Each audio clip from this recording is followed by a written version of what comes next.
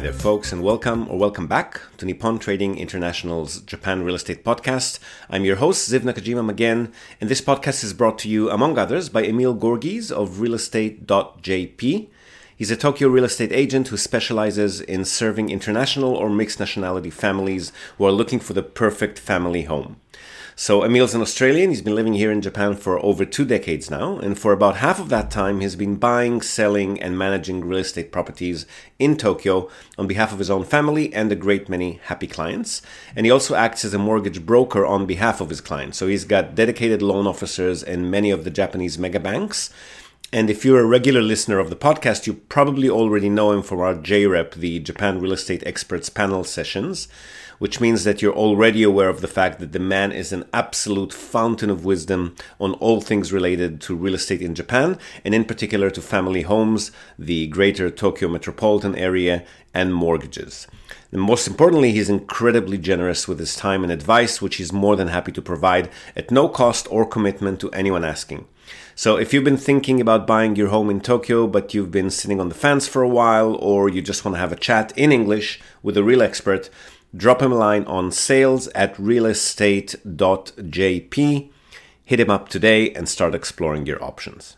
All right, so for today's episode, this is an audio conversation, again, with a couple who are already living in Japan. They've been renting a home to date, and they're now in the market for a family home to purchase. Not quite satisfied with their current city's offerings, and they were wondering where in the country they might want to move to. So we talk a lot about different cities, which are more family-friendly, more foreigner-friendly, convenient, urban versus rural, which locations tend to hold their value better, and so forth. And then also about the feasibility of renting their home out when they're not in the country. How does that work with a home loan that's already in place? Would the lender allow it, and what can be done in case they don't?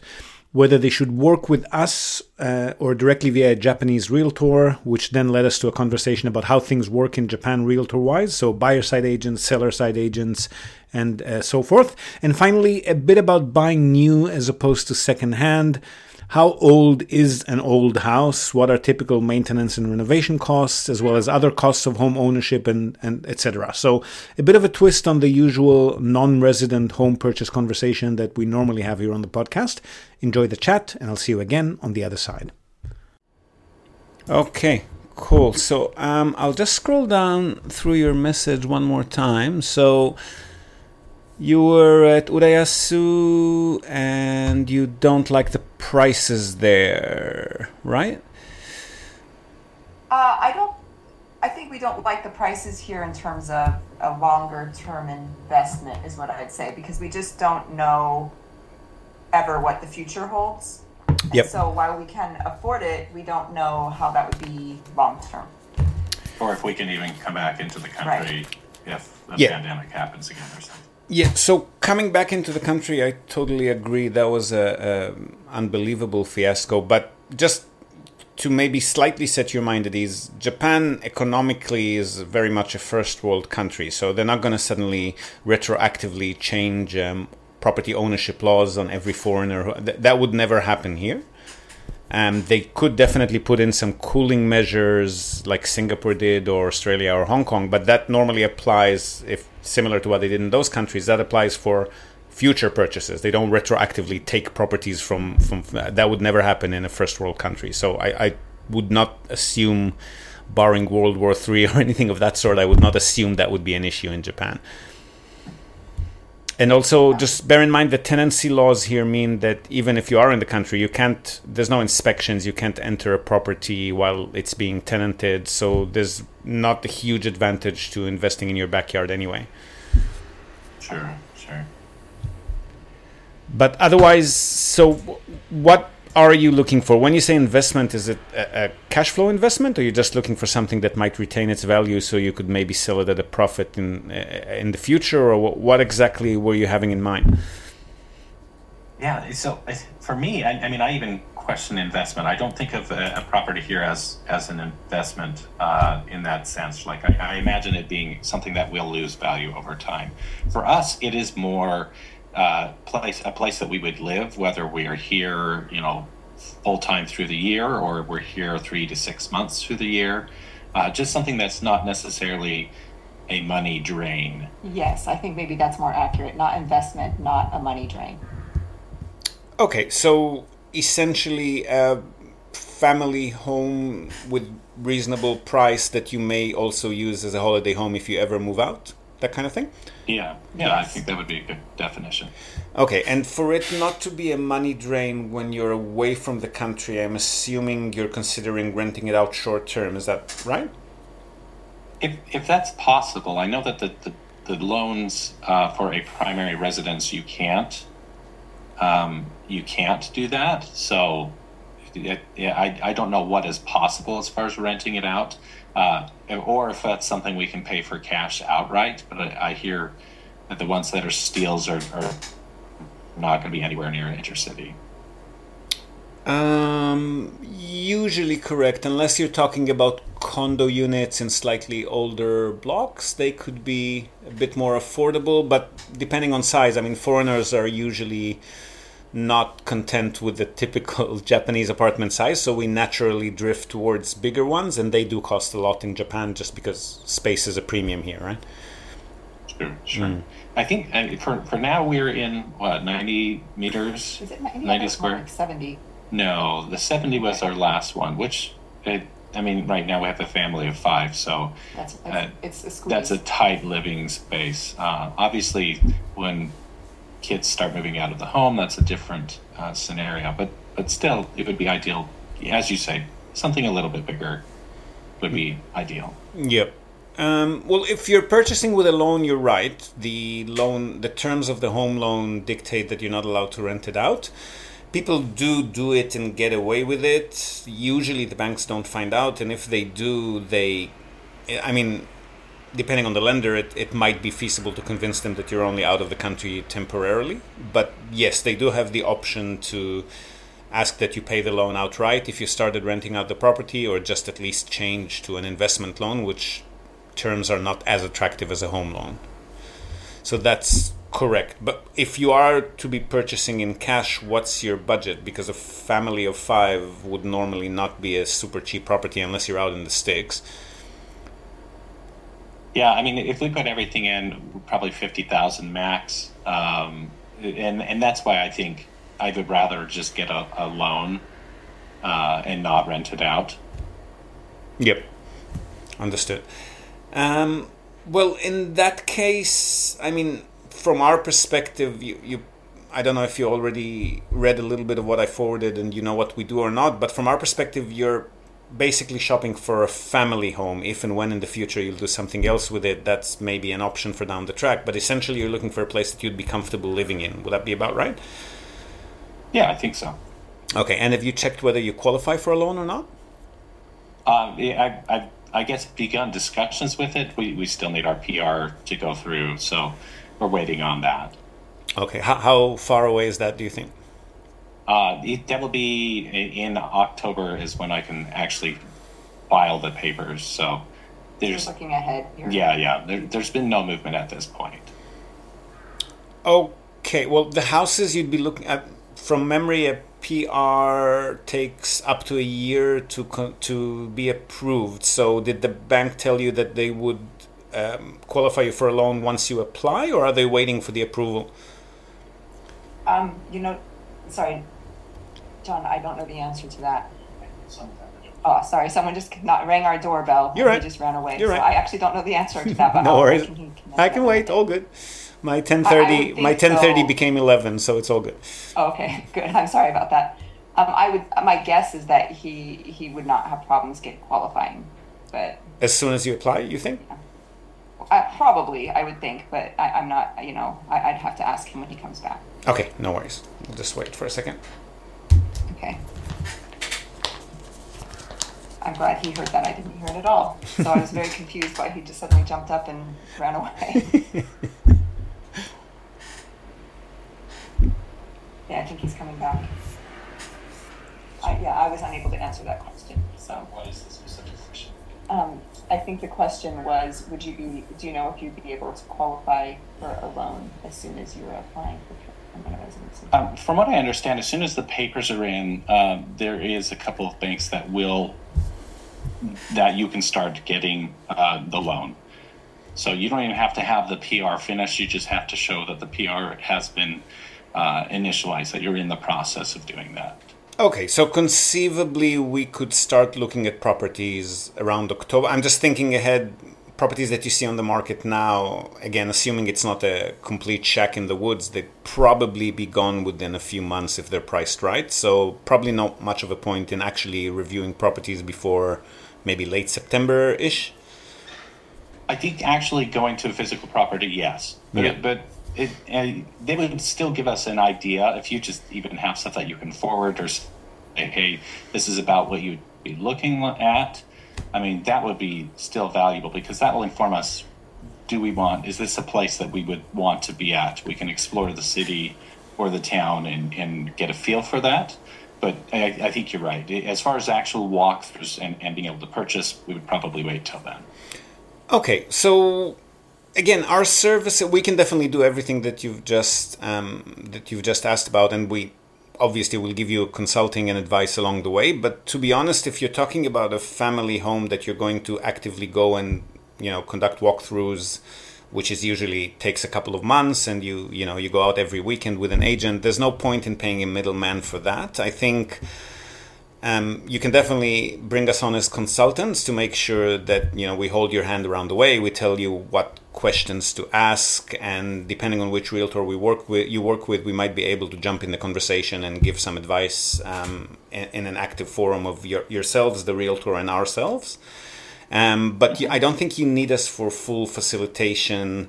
Go out with you that sort of thing we can definitely do via Zoom. We can ask some questions. You can bring us on as consultants for a few $100s as opposed to full facilitation for a few $1,000s. I think in your case it's probably more cost efficient. We're happy to take your money, but I don't think you need full facilitation. We can put you in touch with a friendly Tokyo agent who would be able to help you look at homes and organize viewings with the seller's agent, that sort of thing, and we'll just come in to consult you along the way if you need us to. Okay. What is that? So if we went down that path, what do we lose as far as you're saying the thousands of dollars price point versus the hundreds of dollars price point? Well, for the full facilitation, we'll do everything on your behalf. So we'll be in touch with the agents, we'll do the negotiations, we'll physically conduct the due diligence, receive the documents, we can attend meetings on your behalf and sign documents on your behalf. And then we can work with a wider range of realtors because we can also work with the strictly Japanese ones and just give them a Japanese face to deal with so they don't freak out at the gaijins. Whereas if we do it on a consulting basis, we'll put you in touch with foreigner-friendly English-speaking agents who are used to working with foreigners. They're still going to be realtors, so they're still transaction-oriented. They're not necessarily going to tell you what questions to ask or give you, practical advice on which property is better, if it's cheaper, but it could be better for you kind of thing. But we definitely will be able to give you that advice directly and tell you what to ask the realtor that you're working with. We can review the documents before you sign them and tell you what to ask to have amended, that sort of thing. But we're not going to do anything with third parties. We're just going to be consulting directly to you, and you'll be the face of the operation, so to speak. You're going to be the ones dealing with the realtors, insurance companies, renovators. Again, we'll make recommendations if you want us to, and we'll point you in the right direction, but you'll be the ones dealing with them on a consulting scheme. Okay. And do we have the option later on, let's say we've been doing this for months, we're not really finding anything, do we have the option later on to upgrade or to move to the next level? Yes, but there's not going to be any crediting for the few $100s that you've spent. We'll just start the process with full facilitation from that point. Okay. I think a question I have, we mentioned this as a Tokyo approach, but we're not totally sure we want Tokyo. Oh no, Tokyo. No, it's just that in Tokyo it's easier for us to put you in touch with foreigner-friendly agents. In other locations they're not as prolific. There's not many of them. Depending on the city, there might be none of them whatsoever. So a Tokyo agent is just going to come in. If you know how the real estate transactions work in Japan, there's usually a seller-side agent and a buyer-side agent. So the seller hires an agent to list the property and represent them in the sale, and then depending on whether that agent is willing to share their commission or not, they might open up for buyer-side agents to bring potential buyers over. So we'll put you in touch with a buyer-side agent who is foreigner-friendly and can communicate and do the transaction in English, and they will be contacting those seller-side agents who are listing properties on your behalf and organizing everything with a buyer-side agent. From your perspective, it doesn't cost anything else. It's just the seller agent is not going to be collecting the commission from both sides. So some of them are a bit reluctant to work with buyer-side agent. They want to first try and get both commissions and sell it on their own. That's the only thing. So some properties, if you work with a buyer-side realtor, some properties just might not be available because that seller-side agent doesn't want to share their commission and they're not opening the sale to buyer-side agents. Okay, but do the Tokyo-based English-speaking real estate agents also show properties outside of Tokyo? They do. Like Sometimes they'll have to go there in person because that seller-side agent won't want to do a walkthrough with foreigners, and in which case they might charge you just for the trip. But generally speaking, they would, especially if the property, because you're not talking about, a shack in the woods in Akia, like an abandoned home that's 30, 40, 50,000 bucks. You're talking about a property that's probably going to be at least 200,000-300,000 with a loan. So for that, they'll definitely handle anywhere in the country. The question is whether they will have to attend in person and have to charge you for the trip or not. But if we have to go with you in person, we're going to have to charge for trip expenses as well. So there's not a huge difference there. Sure. Okay.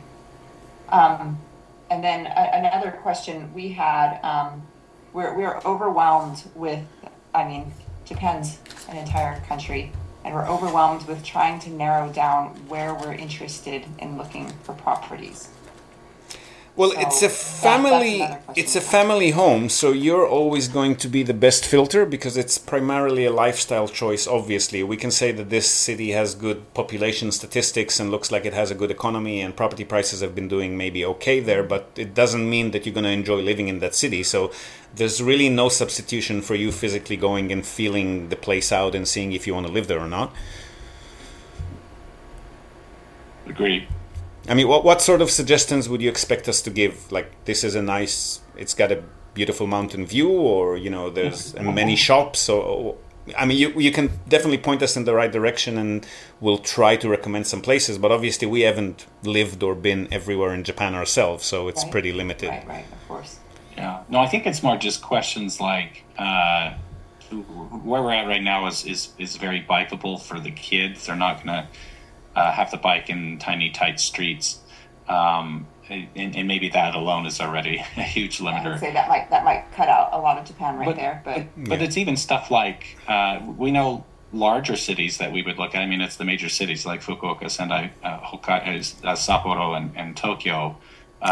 That's already a huge gamut there between Hokkaido and Fukuoka. Yeah. Right. You got Okinawa in there too? Really it. Right. Well, and that's really it. Is all we know is the major cities, and we know now that there's like smaller sections of the cities, and then your smaller neighborhoods within those sections. It's very daunting to look at all the options, any of the options online. Well, the first thing is, oh yeah, this is a good area. The first thing is that you've mentioned that you want, if possible, you want the property to retain its value. So obviously the structure doesn't retain its value, but the land, if it's in a big city or in at least a semi-large metropolitan center, the land can hold its value. If Japan's economy does well overall, for example, Tokyo, Osaka, Fukuoka, there are some cities that always, I shouldn't say always, but at least since late 2012 have been rising when the economy does well. So the moment you step into smaller second tier, third tier cities, again, lifestyle choice-wise notwithstanding, they don't tend to hold their value as well. They'd be stagnant or slightly dropping in value unless, something miraculous happens to the economy and the population. So if you do want to have the best potential of retaining value, maybe you should stick to the bigger cities. Which cities would you count as those first tier ones then? Well, the ones that... Tokyo, Osaka. Yeah, so population-wise, the top 7 are... Well, Tokyo is not officially a city, but Tokyo, Yokohama, Osaka, Sapporo, Fukuoka, Nagoya, and Kyoto. Other cities that have been doing well in recent years, obviously Kawasaki I include in Tokyo as well. It's very similar in dynamics to Tokyo. It's difficult to find cheaper properties there. But other cities that have been doing well when the economy did well, not to that extent, but Chiba, Kobe, again, down here in Kyushu, Itoshima, which is a small... Have you been to Itoshima when you went down to Fukuoka? No. It's just 35 to 45, depending on where along the coast you are, but somewhere between 35 to 50 minutes by train from Fukuoka, and it's a beautiful beach community, lots of galleries and cafes and beach festivals and events and stuff in the summer. Those kinds of areas have been going up slightly.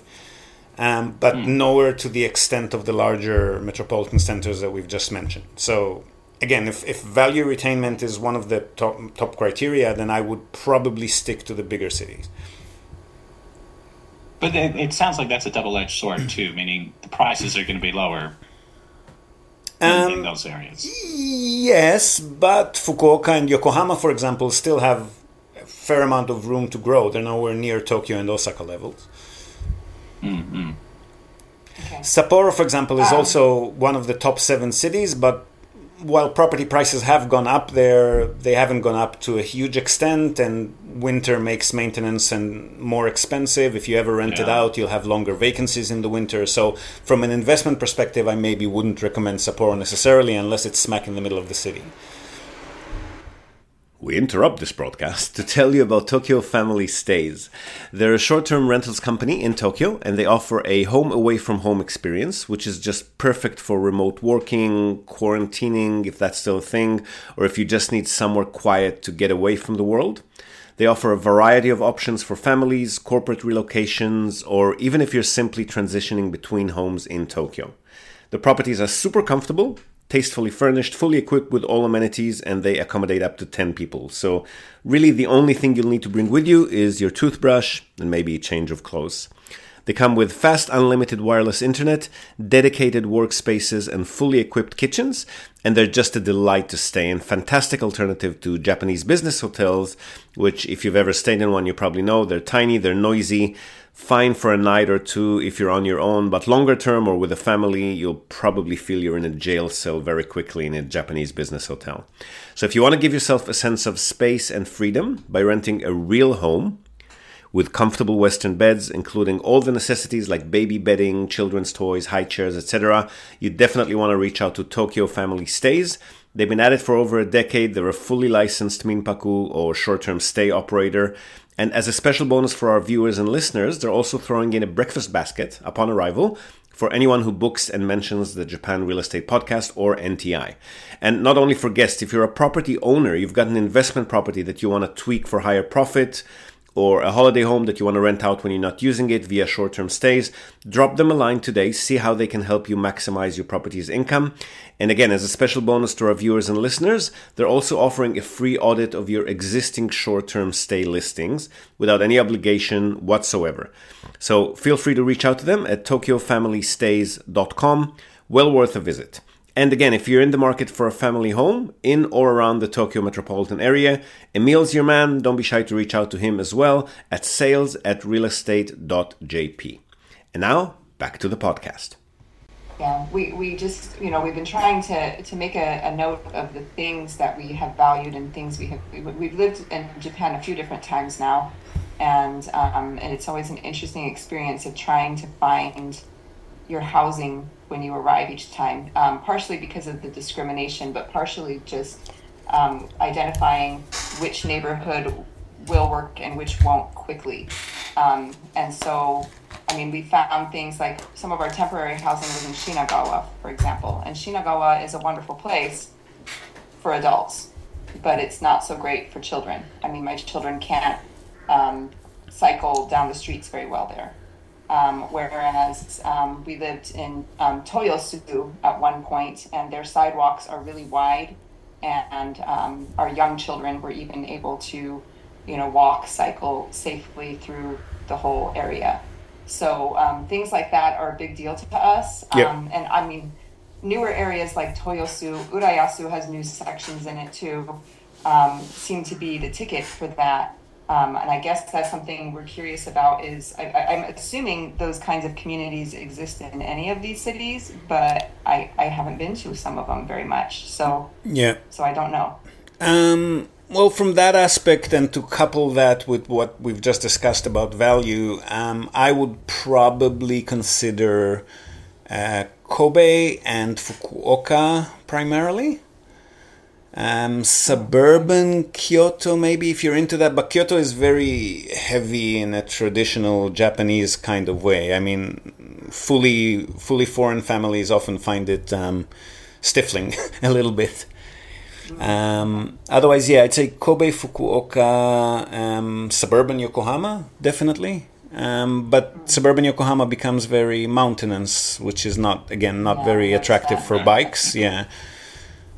So questions about, Fukuoka was one that was very appealing to me, especially with Busan right across the way. Oh, I'm biased on Fukuoka. I've lived here for 11, 12 years now, and absolutely in love. Best city I've ever lived in. My only concern about it is just the heat, and the world's getting hotter, and it's already hot. And so I don't know what that looks like, if there's a way to solve that. Like, how bad is the grid there? I know that I've heard that Tokyo's at like overcapacity, and is Fukuoka in the same? I know there's a split in the electrical grid. Like, are these the type of things that you can advise on, or that we should be thinking about, or is it not a problem? It could definitely be a long-term problem, but I would believe that most larger metropolitan centers in Japan would have to deal with that. And Fukuoka is an affluent city with a very advanced kind of modern thinking mayor. So I don't have a crystal ball, but I would generally assume that if there is a problem here, it would be handled. But I mean, did you find Tokyo to be less humid and hot than Fukuoka? No, not really. I mean, I do remember going out to there, and it was extremely hot. But as I'm looking at the temperatures, it was during the summer. Yeah. As I look at the temperatures now, I'm seeing that they're very, very similar at this point. And humidity, I would say. Yeah. Yeah. But I mean, we've got the ocean breeze. We definitely have the ocean breeze. I mean, there's a real coastline here as opposed to Tokyo Bay. So I feel that it definitely, population and pressure on grid-wise, it's definitely doing better than Tokyo. Kobe, again, I think is the same. Have you been to Kobe? Just briefly, I think just that they walked through. Shinkansen through there. We walked the hills area. It was very beautiful. I did like the hilliness, but that goes against what we asked for. But briefly, we've been there. Yeah, what they call the center in Kobe, which is south of the mountain range, basically along the coast, is very family friendly and, as you say, very beautiful, I find. And it also has that kind of ocean breeze that makes humidity a bit more bearable. Yeah, I'm definitely all for that. I definitely skip Nagoya and Sapporo for the reason that, I mean, Nagoya and Osaka tend to be very industrial, so I probably wouldn't look at them if you don't like Tokyo that much. Sapporo, again, for maintenance issues, I would skip. So big cities wise, that probably leaves us Chiba, Yokohama, Kobe, and Fukuoka. And if you want to be a bit more adventurous, then again, places like Itoshima, Kurume, a bit to the south of Fukuoka. Some of the smaller townships between Osaka and Kyoto might suit you, but I'm not sure how urban you're feeling, whether is Inaka life, if it's like mild Inaka, is that okay for you? Inaka being countryside, sorry. So we have a car, we do drive, but I do like the walkability. I do like the energy of people around. I wish I could have it all, but I think, I guess some of it is how far would I have to drive to get that walkable feeling? How far before you get to any actual city? Because we've been out in Narita, and that gets pretty boring. Country real yes. I don't like Narita much. I would say some of the smaller townships around Chiba might be feasible within, say, 30 minutes to city center and still retain good pricing. little bit off the center, not actual different towns, but a little bit off central Saitama is also quite nice, and we can get better prices there compared to Kawasaki, Tokyo. But otherwise, yeah, it kind of sounds like Kobe or Fukuoka, I would say. There we go. I think you're back. Sorry, where did you lose me? You're saying you think some of the towns around Chiba, and that's where we lost you. Okay, and also suburban Saitama. So Saitama City, don't go out to the towns in Saitama Prefecture. That does become a bit too countryside. But suburban Saitama is still good pricing and does give you that closeness to urban center feel. And otherwise, yeah, Kobe and Fukuoka, I would say, from what you've described so far. Maybe Itoshima, I would definitely go out there and have a look. Yeah. As you talk about it, I mean, it sounds like it's still commutable to Fukuoka. It's very commutable to Fukuoka. It's just been, 3 years ago, it was Monocle magazine, I think, voted it second place in nicest smaller city to live in the world, not even in Japan. It's really on the up and up. A lot of foreigners are moving there. There are multi-million-dollar mansions in the mountain, but there are also quite affordable properties if you don't mind distance, immediate distance to station and so forth. But it's not walkable to the city. You will have to commute 35 to 45 minutes to get to Fukuoka. But it's a single train line and it's an easy enough ride. Okay, so you can still use public transit itself. Oh, absolutely, yeah. Can you give me a feel for what the prices of housing are like in those cities? And I think John also has a question. No, I just wanted to put a star by that. Fukuoka, it has been growing in my mind, my interest area, and even surrounding areas. So, yeah, prices, what are your thoughts there? Well, first off, just to cap that off, I can say that the only reason we haven't moved to Itoshima is because we're reluctant to have a car. We prefer to ride our bicycle everywhere, and that becomes challenging when you're 35 to 45 minutes by train from the city center. But otherwise, it's a fantastic place. I definitely recommend it. Price-wise, suburban Fukuoka, if you're not looking for a brand new home, you can probably get away with what you're looking for about 20 to 30 million yen. It's going to be something like maybe 20 to 30 years old, which is kind of the limit we'd recommend on purchase, just because wooden homes deteriorate quickly.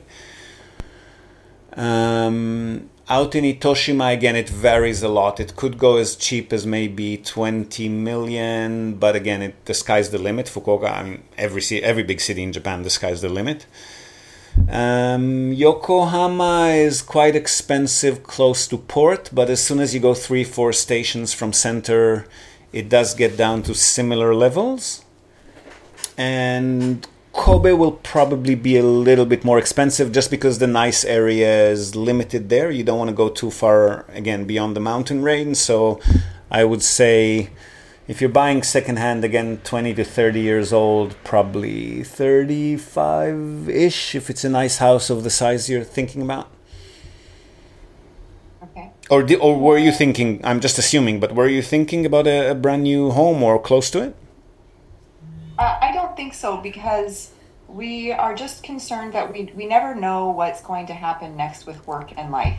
And there's always the chance that we could be here long term. We love Japan. We would love to stay long term. But there's always the chance that that's just not possible. And if that's the case, then we have to eat that bill every month on top of more housing elsewhere. Yeah. The mortgage, you mean the mortgage bill? Yeah. Okay. So that makes us hesitant to, even though we probably, could qualify, we're not sure that would be wise. Yeah, I think it's just down to there's not a lot of places I would want to work here. Yep. And I think that's the challenge. Right. Yeah, so I'd say if we're sticking to that 20 to 30 year mark, I think most of the locations we've discussed would be somewhere between 20 to 35 million. Okay. And so let's talk just briefly here. I want to find out, 20 to 30 years,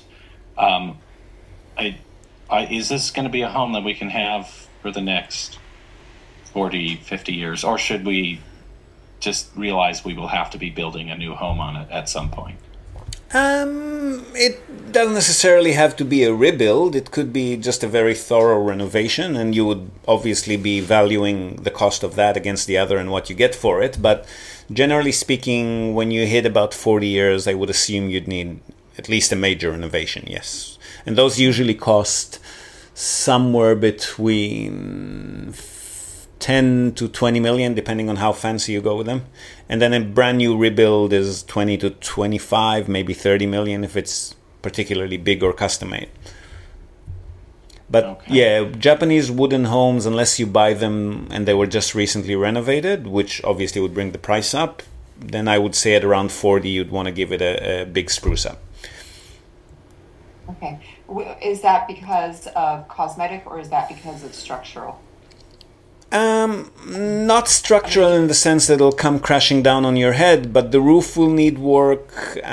Termite protection needs to be done more frequently, and very much cosmetic as well. Yes. Okay. So what does it look like in buying a new home? Is that is that? I mean, I can't imagine being able to buy a new home for the same prices. No, a new home would be somewhere around, if it's a custom, kind of the typical cookie cutter Japanese home that you normally see, that is about 3-4 bedrooms up to say 120 square meters or so. That would normally cost about between 20 and 30 again to build, plus whatever you bought the land for. Okay.